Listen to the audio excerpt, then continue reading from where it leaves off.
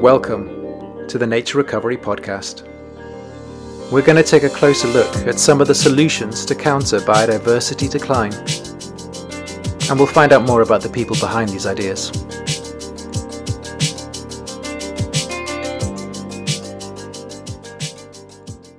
So I'm very glad that my guest this week is Professor Joseph Bull, who is an Associate Professor in Climate Change Biology at the University of Oxford.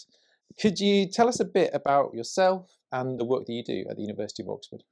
Sure. So I'm an associate professor in climate change biology, as you say, and really my focus is on biodiversity impacts of human activities and how those are influenced in the context of environmental change, so including climate change, obviously. So at the end of the day, really, I'm interested in the impacts of what we do, how we live our lives, and the things that we produce and consume as part of living our lives. The impacts of those things on biodiversity and how to mitigate those impacts, how to reduce and reverse those impacts. To do so, I work a lot with large organizations at the root of global supply chains. So, for example, extractive sector organizations, transport and other infrastructure organizations, consumer products organizations, to try and look and understand how they directly and through their supply chains reduce biodiversity and how that can be reversed. Okay, great. Well, that's fascinating and sounds extremely important.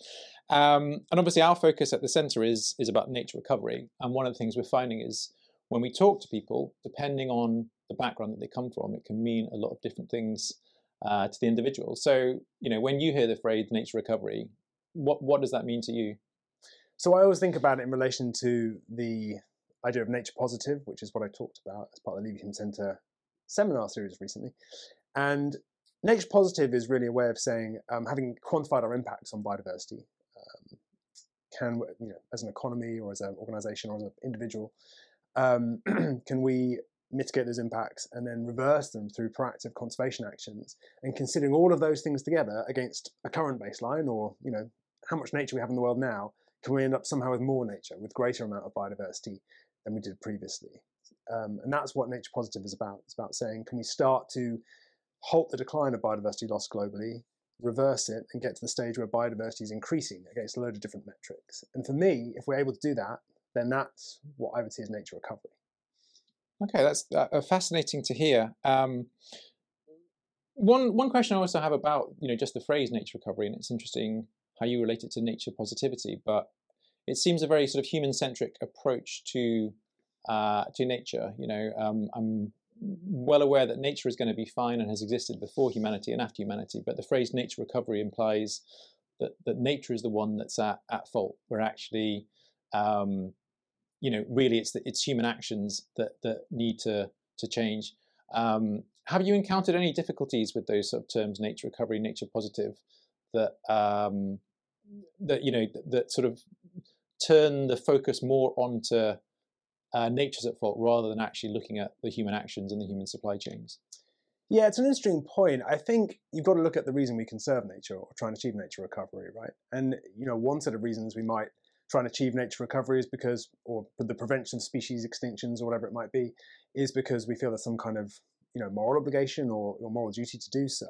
But I think at the end of the day, a lot of the reasons we talk about preventing biodiversity loss, about achieving nature recovery, is because of people, right? It is necessarily a human-centered approach, and that it's about the relationship between humans and the world we live in, and how can we make sure that we continue to have an environment that's stable and provides the kind of underpinning services that human society needs to exist. At the end of the day, nature conservation involves a lot of value judgments about what we see as important biodiversity and what we see as the right kind of biodiversity, if you like. So once you get beyond any kind of moral arguments for conserving species, of which I think there are some, and I think that's important, at the end of the day, the whole kind of enterprise of nature conservation, I think, has to be tied to people and the environment that people live in, because that's really why a lot of the reason for doing what we do. So yeah, I think it's an interesting challenge to say, is nature recovery too much of an anthropogenic focused argument? But I think at the end of the day, it's possible to have both a non-human related motivation for conserving nature, as well as saying, well, actually, we're doing it partly to benefit people. Yeah, that's very interesting. Give me some food for thought there. And certainly your talk that you gave, one thing I loved about it is it made me more positive about some of the schemes that are in place for things like biodiversity net gain, of which, you know, there are always kind of problems. But I sort of detected a note of optimism behind everything that you were kind of saying. And do you think it's fair to say that you have an optimistic outlook towards nature positivity, nature recovery? And given that, you know, before working in this field, you know, if you look at all the graphs and all the data, things are undoubtedly bad and by most arguments getting worse. So in kind of how do you manage to, if you know, first of all, are you optimistic? And then secondly, if you are, how do you manage to kind of keep that optimism within your work and within your outlook, given everything that's happening? Yeah, so first of all, yes, I am optimistic. Absolutely, I'm very optimistic. But I'm optimistic, and I like to see proof that things are going to work, right? So I'm not hopelessly optimistic. I'm not kind of, I don't want to be unrealistic, right? And so when I look at the kind of things that we look at, the kind of problems we look at, so nature positive is a challenge. Can organizations, can economies be nature positive? I think of course they can, of course it's possible, based on what the analyses that we can do, but also it's going to be hard. And there's, you know, certain things that we have to do to get to there that are going to be quite challenging. So yes, I'm optimistic, even though I know there's plenty of challenges to turning around the ongoing biodiversity declines that we see. I think I wouldn't say it's completely accurate to say that, you know, everything suggests things are getting worse. I think even though biodiversity globally continues to be in decline, I think we see the seeds germinating of some degree of positive outcomes from the impacts of all the conservation work we do. And I think certainly if you look at analyses which consider the counterfactual, you know, what would have happened to global species and habitat loss if we hadn't had any conservation efforts, then you see actually some of those losses have been slowed down. Some of those losses have been, in some cases, halted. There are species that wouldn't be around today if it wasn't for conservation efforts, right? So I think for a start, you can say that in some ways we've certainly started to slow the rate of biodiversity loss. Whether we're going quickly enough is another thing, but we certainly started to slow it. There have been other analyses, papers that look at global human footprints and economic developments, and, you know, the extent to which that's tied inexorably to biodiversity loss, and have shown some decoupling to some extent. You know, started to show that it's possible to have economic development ongoing without that being directly correlated with biodiversity loss. So that's a good thing. That's an encouraging thing. And then on a more project by project basis, on an anecdotal basis, you see certain projects which have relatively positive outcomes, again showing that it's possible, right? So an example I'd point to recently is a big paper published about one of the big mines in Madagascar, which was trying to seek no net loss of forest cover. So no net loss of forest cover, meaning it had some forest clearance as part of the mining project, but that was accompanied by measures to halt deforestation elsewhere across Madagascar. And some of the most robust statistical analyses I've seen of those kind of projects in this Nature paper that was published last year show that they think it's on track to be successful. So they're managing to achieve this no net loss of deforestation alongside a big mining project. And, you know, big mining projects are necessary if we want renewable energy technologies, if we want batteries, if we want computers, right? So, you know, this kind of thing is, to me, part of the ongoing transition towards a more sustainable economy. And projects like that anecdotally show that it's potentially this kind of thing can work. I gave an example in my talk as well of work we looked at with US wetlands. And again, the example is from one of our papers from just a couple of years ago. In that case, we didn't do a proper causation analysis.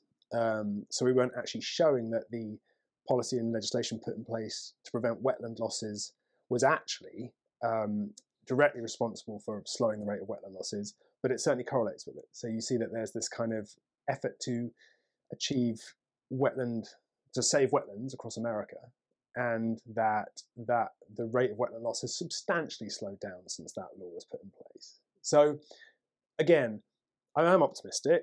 I know there's a lot of things that are going to be very challenging if we want to get towards a world where we're mitigating climate change, where we're meeting the Paris Agreement, where we're slowing down the loss of biodiversity, and where we're seeing eventually some form of nature recovery. Like, those things are very hard to do, but they're definitely not impossible, and I definitely see the first shoots of some recovery in some of the literature. That's great to hear. It's really refreshing. It's really warming, and also just having those kind of concrete examples out there. That again, it's not perfect, but it's very easy, I think, sort of on the outside and listening to different types of media, just to sort of hear the repeated message of doom. And there is a lot of doom out there, but actually, things are happening. And I think, when I hear people like you talk, we have the knowledge, we have the tools, we have the techniques. The implementation is often very hard, involving, diverse political and governance mechanisms that are way above my capacity to deal with. But the fact that people like you and your colleagues are sort of engaging with them is really heartening.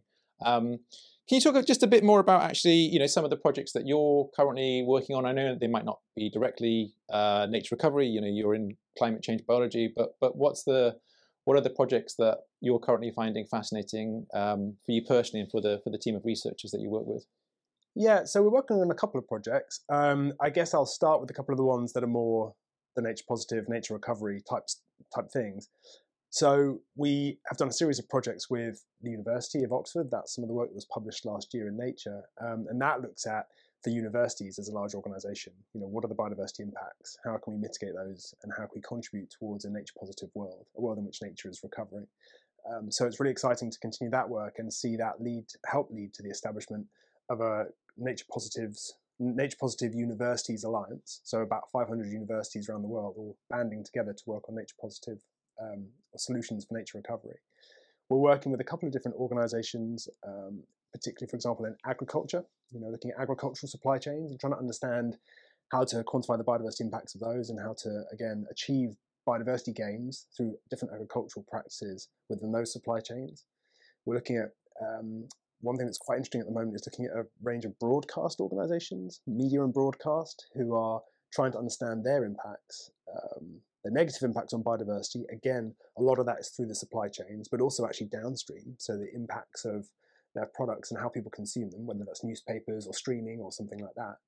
And interestingly, that can have both positive and negative impacts, because obviously some of these organisations do a huge amount of work to raise awareness of the natural world and biodiversity conservation and the importance of it. So a range of different organisations we're working with on those kind of projects around impacts and how to move eventually towards nature recovery or supporting nature recovery.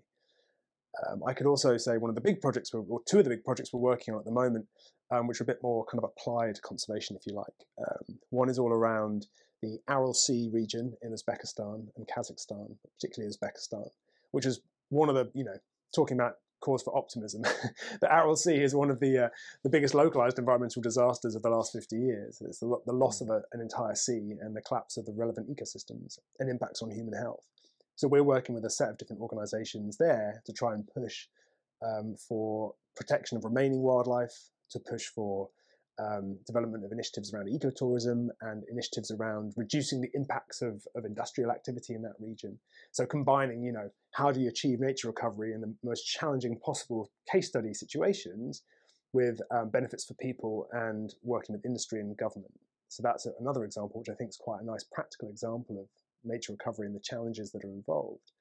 And then finally, I would just point to a project we have across Europe, which is all about forest restoration. And how do we achieve forest restoration projects in a way that not only sequesters carbon, but also supports biodiversity conservation and nature recovery across Europe through forests. But interestingly, a big part of the work we're doing there is how you actually fund that. How do you pay for that? And what are the financial mechanisms that allow you to sustainably not only reforest in the first place and restore forests, but also then to maintain those forests there on the landscape into the future.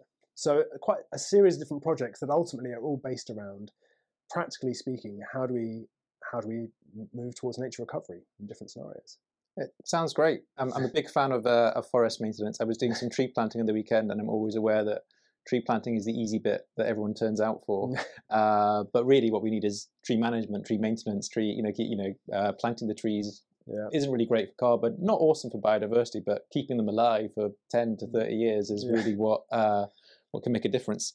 I'm just actually, personally interested in Uzbekistan. When you go to the Aral Sea and you see a place where there's been, complete nature collapse, do you see signs of adaptation? I mean, what happens in there when you have such a sort of ecosystem collapse? Are there does flora and fauna start to adapt? Or, I mean, obviously Mm, you have mass loss of biodiversity and I guess of abundance as well. yeah. But does nature kind of find a way to sustain itself? What kind of things do you see there? Yeah, I think to some extent nature moves on, doesn't it? I mean, the Aral Sea is a challenging example because you've got an entire landscape scale system that has collapsed because the sea has disappeared. So it's a lot harder to imagine nature recovery in the sense of going back to what was there before. Now, it's not impossible for the Aral Sea to return, but it seems like it would be really quite challenging, not practically and physically as well as politically and socially and so forth, and economically. So it's a very challenging example. But what you see in that case is the creation of a new desert. So now they've got a new desert which is starting to develop its own specific kind of system, because a lot of the kind of the native plants that spread from nearby areas that never were under the water, or not recently, are starting to kind of spread and disperse into that newly created desert, which is essentially a blank canvas for a whole new desert ecosystem to emerge. So you're seeing a lot of plants and wildlife kind of starting to colonize that former seabed and create what's a new system called the Aral Desert. Now, what's interesting partly is that it's a bit of a refuge for a number of species, partly because it's so inaccessible and hard to get to, and partly because it was off limits for a long time, big parts of the former Aral seabed.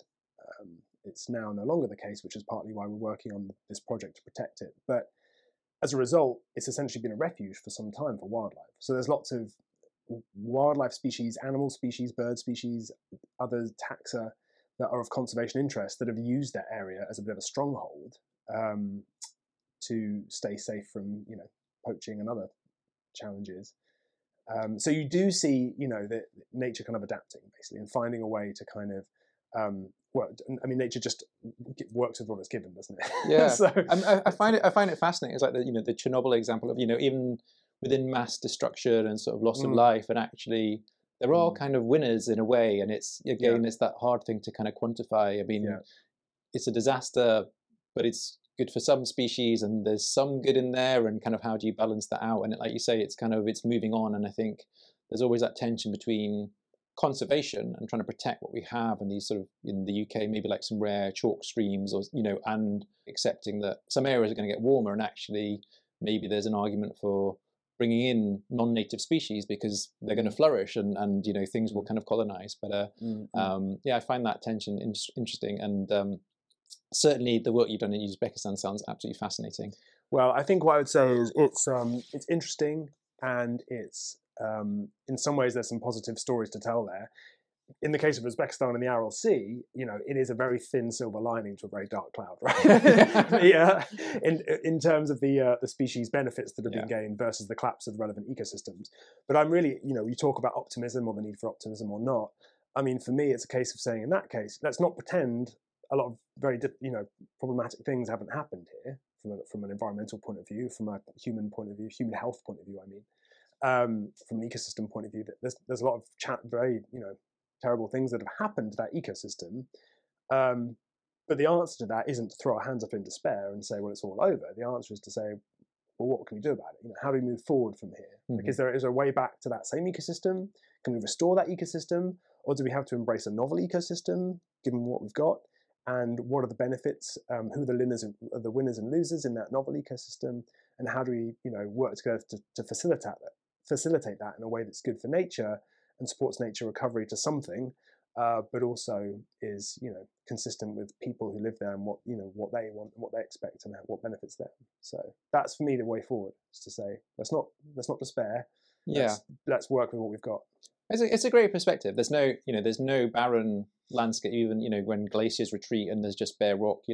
Within a few years, lichens and like colonization seems to be happening all the time, even if there is a loss of great abundance and these disasters. It's kind of like sort of looking at the bigger picture.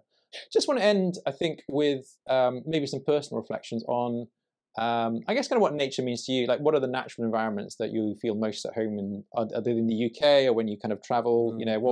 What's your favorite place in nature to sort of hang out in? Yeah, it's a good question.